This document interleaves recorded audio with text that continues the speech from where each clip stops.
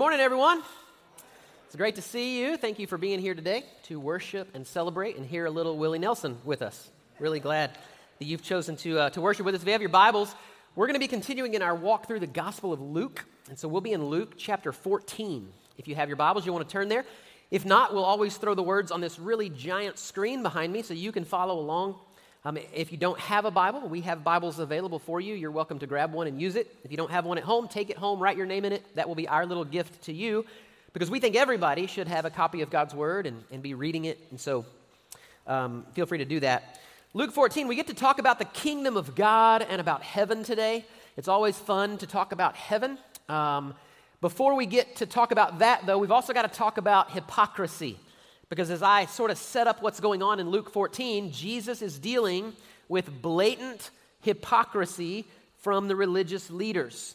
And so think with me for a second, what's the most hypocritical thing you've ever seen or been a part of or said or demonstrated? I'm sure all of you think of something where you're like, yeah, that was pretty hypocritical. I'll give you a few examples. When I was growing up, I went to a really traditional church, and I remember one time one of our deacons at this church was outside posting no smoking signs near the entrances while smoking a cigarette, okay? If we had camera phones and social media back then, it would have quickly been a meme, but you see the picture, literally hanging the no smoking signs while smoking a cigarette. One time I was at a friend of mine's house. He had a stepdad who was not a believer, pretty rough guy. And my friend said a cuss word while we were talking in the living room. And from the back room, you hear his his stepdad yell. He said, "Hey, stop beeping cussing." And we looked at each other. We're like, I think he just dropped an F-bomb while telling us not to cuss. Like, that just seems a little hypocritical maybe, right? Or how about this one? Have any of your parents ever smacked you for smacking a sibling? Just me, right? My brother, when we were growing up, I have an older brother who he took some of my candy, which is a no-no, by the way. You don't take Dave's candy, okay? And so I smacked him.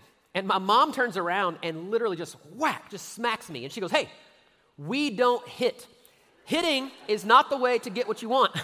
And I was like, well, you wanted me to stop hitting him, and so you hit me. So apparently it is a way, I'm just saying, right? Hypocritical, blatant hypocrisy, all right? That is what Jesus is dealing with in Luke chapter 14. I'll set the stage for you. Jesus is invited to the home of a very prominent religious leader, a prominent Pharisee, as chapter 14 gets started. Now, Jesus accepts the invitation to this dinner party at the home of the prominent Pharisee. So he's going into enemy territory, right? He's literally accepted the invitation to go to a place where nobody likes him. They're looking for how to trap him, how to discredit him, how to get him to say something that's going to break one of their rules so they can undermine his authority. I don't know about you, but I'm not accepting that invitation, right? If you invite me to a place where I know everybody at the place, everyone around the table is out to get me and doesn't like me, no thanks. Like, you have your party, I'll go somewhere else. I don't want to go to that party. But Jesus graciously accepts the invitation, and he goes to this dinner party with all these Pharisees that are literally just trying to trap him. And so here's the trap. They're trying to get him to work on the Sabbath. If they can prove that he's breaking the law of the Sabbath and working on the Sabbath, they think they can discredit him. And so while they're at the dinner party of the Pharisees, there just happens to be a man who has a disease there. He just happens to roll into this prominent Pharisee's home in front of Jesus, and they know that Jesus, loves people and he has compassion on people, and so Jesus heals him. And they're like, we got you. Now here's the hypocrisy. I don't know if any of you have ever thrown a dinner party, but that's a lot of work, is it not? To throw a dinner party? You got to send out the invitations, you got to clean the place up, and you got to prepare all the food. And they did all of this without modern appliances like we have today. And so prepare the food usually started with slaughter the animal and gut the animal and process the animal and then prepare everything. And again, you got to clean up and get all the decorations and make sure everybody's coming. And then when it's over, guess what? You got to clean up. There's a lot of work that goes into cleanup, right? And so here's the hypocrisy of the religious leaders. They're literally doing all of this work, or probably having other people do all of this work so that they can trap Jesus for doing work on the Sabbath. Do you see the blatant hypocrisy that's going on here with the religious guys? Jesus accepts the invitation. He goes to their dinner party. He heals a guy right in front of them. And then, which, if this was me, after healing the guy in their presence, I would have just walked out. Mic drop, I'm gone. Have a great day.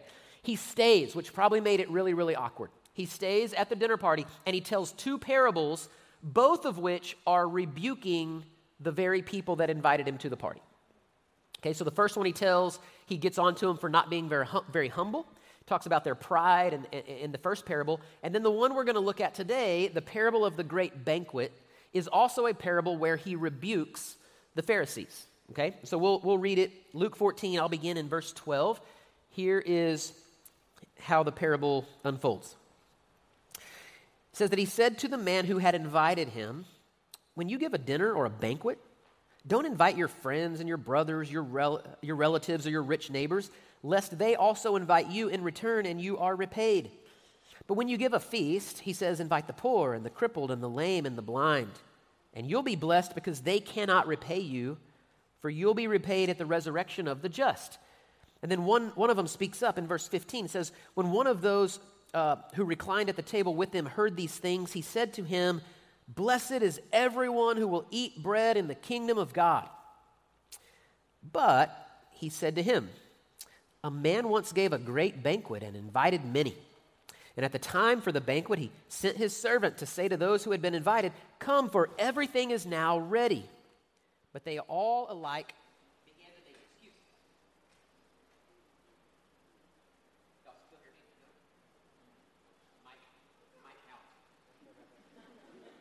I've still got a green light. Do I need to preach from standing over here? That won't be weird for me. It might be weird for them. What about now? Okay. We'll just carry on like nothing ever happened. That's what we do around here, right? So Jesus is telling the parable.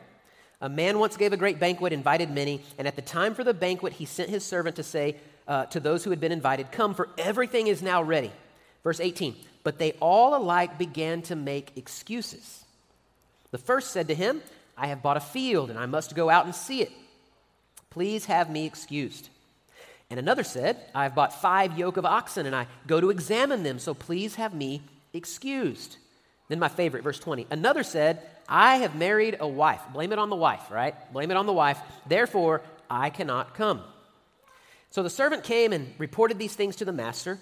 And then the master of the house became angry and said to his servant, go out quickly to the streets and the lanes of the city and bring in the poor and the crippled and the blind and the lame. And the servant said, sir, what you have commanded has been done, and there is still room.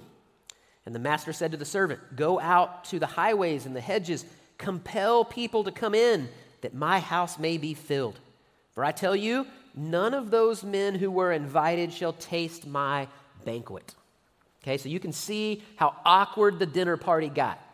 You know, the religious people are like, yeah, blessed are all of us who are going to be at this party. And Jesus goes on to tell a parable where he's like, yeah, y'all might not be there, right? Like, you got the invitation, you're my people, but you got a lot of excuses, right? And so you can see where the dinner party got a little bit awkward. What I want to do is just kind of unpack the parable. There's some really important lessons in this parable for us that are kind of big ideas. And so the first one of those, the first thing is the parable gets started. As Jesus begins to talk, he's really talking about the kingdom of God and heaven being like a party, being like a banquet, right? He's talking about this great banquet. So listen, I don't know what you think of when you think of heaven. Like, I don't know what you think heaven's going to be like. A lot of us may get different images or pictures in our minds. Maybe pop culture, different things we've read or seen have sort of told us what heaven may or may not be like. Like, for some people, they think heaven's going to be like we're all going to be younger versions of ourselves, maybe infants or toddlers, sitting around in halos, you know, playing harps, I guess. I don't know. It just seems like a rather odd view of heaven to me. Like, can you imagine heaven being like this? I mean, naked baby Austin playing a harp, like that seems like it might be closer to hell than heaven. I don't know. Like, I'm not sure I want to work really hard. That's not where I want to end up, right? That just seems like a really odd view of heaven, okay? Now, other people in the evangelical church world, I've often heard that heaven's going to be like a big worship service, okay? It's going to be like a big church service with, lots of music and lots of preaching. And some of you already in here are going, good Lord, I hope not, right? I'm already ready for this thing to wrap up. So you're hoping heaven is not like that, okay? What Jesus does in the text is he sort of gives us this glimpse of like heaven being like this huge, unbelievably amazing banquet, party, the best party that you've ever been to. And I don't mean a sinful party, all right? I'm not talking about the kind of party where you're like dancing on the table with your shirt off and a lampshade on your head. We're not talking about that kind of party. A party with the best food you've ever had. Man, just the most amazing friends and fellowship with people you've ever been around. The best wine, or if you're Baptist, grape juice you've ever drank, right? The best entertainment. We're talking about just an amazing, the saints that have gone on before and friends, and we're all gathered. There's this great reunion. Revelation 19 talks about the wedding supper of the Lamb and how there's going to be this great feast or festival. The Bible talks a lot about meals and fellowship together, about food, getting around the table together. In fact, the Bible speaks of these things over 1,000 times. Over 1,000 times. This is a theme that's literally woven through the pages of Scripture when it comes to fellowship and meals. And in fact, the Bible uses the word feast or some derivative of the word feast over 180 different times.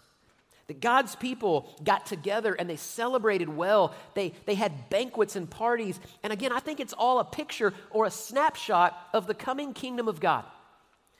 I think the reason that we love to get together with people and celebrate and have festivals and we look forward to holidays is partly because we're made in the image of God, and God is a joyful God and a celebratory God.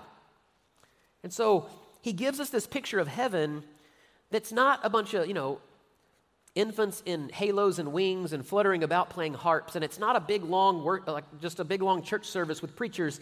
Man, he starts by going, it's going to be like an awesome, amazing banquet or party that you're invited to. I love the picture of heaven that he gives. And then the second thing that he gets to is the guest list.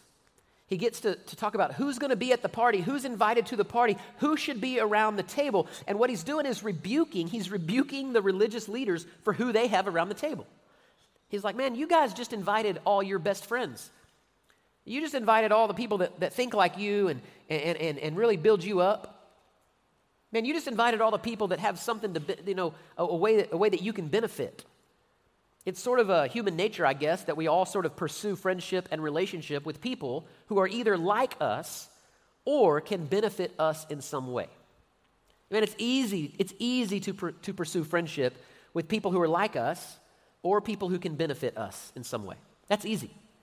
I like to hang around people that are like me, that think like me. You know why? Because it makes me feel better about me. It reinforces me. If they think the way I think, then I must be right. And so it flatters me a little bit. I also like to pursue friendship with people that have something to benefit or to bless my life with. That's easy. Jesus looks around and goes, man, my party, my banquet, it's going to be a lot more diverse.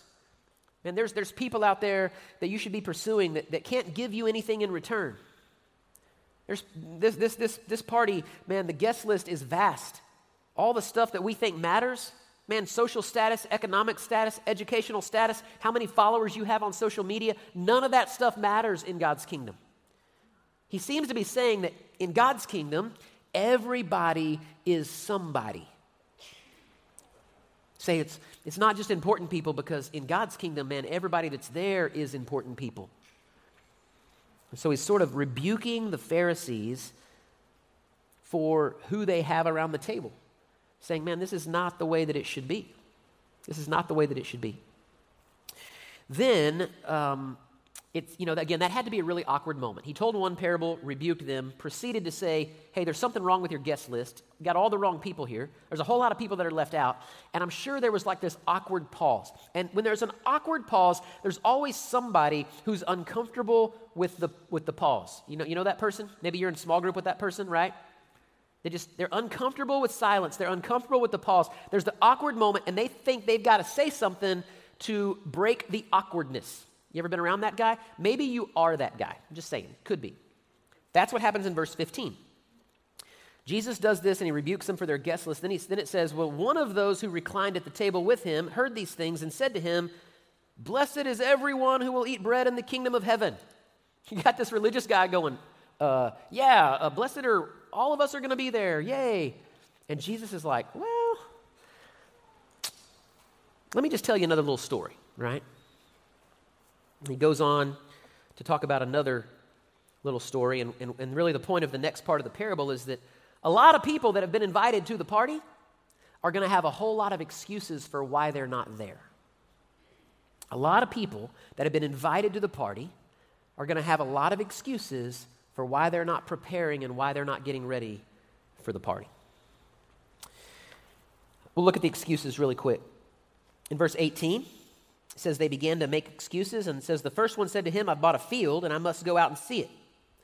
So this is a lame excuse because, listen, no one buys real estate like sight unseen. You don't, hey, let me give you $200,000 for this house. I don't even need to see it. Nobody does that, right? Nobody just goes out and doesn't check out what they're buying, right? And so that's kind of a lame excuse. The second one's the same way. He says, I got some oxen, right? I bought all these oxen. I need to go see them. Again, no. Oxen were beasts of burden. That'd be like you buying a new pickup truck. Here's $50,000 for a new truck. Never looked at it. Don't know if it works or not. Don't know what color it is. Don't know what features it has. Yeah, I'm just gonna drop a lot of money on my new truck. No one does that. Jesus is making the point here. These are lame excuses. Okay. The last one is again my favorite. Verse 20. Another one said, I married a wife. Okay. I want to go like, who did you marry? Like, this woman doesn't want to, occasionally, dress up really nice and go eat some really nice food and be around a lot of great friends. And I mean, that's called a date. In my experience, women like to go on a date every now and then, right? Guys, you should take your wives on dates, okay? Every now and then put on something besides sweatpants and go some places that don't have drive-thrus, okay? Every now and then, that's a good thing to do, right? This is a lame excuse. Jesus is making the point that, like, you guys have accepted the invitation, but now when it comes time to really prepare and be ready, you got all these excuses why you're not going to be ready, why you can't prepare, why you're not going to go to the party. And here's where I would kind of, again, this is a lesson we need to hear. The idea in the kingdom of God, we've talked about this, is that the kingdom of God is both like one day, this future event, but it's also here and now in the church, right? It's both already and not yet. And so what that means is, yes, there's a big party one day. John 14, verse 2, Jesus says, I go to prepare a place for you, and if I go to prepare a place for you, I'm going to come again, and I'm going to take you to be where I am. Jesus is getting the party ready. But it's also the church, like God's given us a life right now, breath in our lungs, heartbeat in our chest, so that we can be preparing for the party. We can be a snapshot, a picture of the future kingdom of God. We should be moving towards the party. That's what life is about. That's what Christian life is about. It's us moving towards the party. The Bible's going to use a theological word called sanctification. It's a process. Sanctification, it's a process where we grow and we walk in the things God calls us to walk in. It's moving towards the party. And what he says is, man, there's a lot of people that accepted the invitation, said a prayer at Vacation Bible School when they were 6, right? They cried at youth night at church or at youth camp one night. They walked down an aisle, shook someone's hand, filled out a card, and they're like, yeah, I want to follow Jesus. And then they have done nothing from that point on. There's been no movement towards Christ-likeness at all. And Jesus is just saying, this is hard to hear, I know, for some of us, but Jesus is just telling these really religious people, like, man, some of you think you're going to be there, but you're just not. Because there's been no movement towards the party. When it comes to preparing and being ready, all we have are excuses. Well, I'm single right now, and it's kind of my me time. One day I'll settle down and get serious about whatever. Well, I got young kids right now. We're really busy. We've got a lot going on. One day I'll really get serious about my walk with the Lord and serving and living on mission and going on that trip and doing these things one day. Well, one day I got a lot of hobbies right now. I got a lot of shows that I've DVR'd. I got to catch up on. Like, one day I'll really start following Jesus. I'll go to that small group. I'll go to that Bible study. One day. And I think the simple question for all of us is, man, what are our excuses? What are our excuses for not walking in the things God told us to walk in, because that is us moving towards the party. Again, simple question. Are we moving towards the party, or are we just kind of stuck in neutral, or God forbid, even in reverse, right? This is what he's getting on to the religious leaders about. A lot of people are going to have a lot of excuses. And then I'll end with this. The way he wraps up the parable is a challenge, really, for his servants, the church, to go out. 2 times in those last verses, he says, man, go out, get more people, invite more people, compel people to come in, right? I love that. The church is a sent group. We've talked about this a lot. We don't stay here in the walls of our church. I mean, we get out, we go out. Who else needs to be invited to the party? Who has God put in your life? Who has God put in your path that needs to be invited to the party, that needs to know there's a God in heaven that loves them so much that he sent his son Jesus to a cross to die for them? And this party, man, it's for everyone. Man, this party is both exclusive and not exclusive.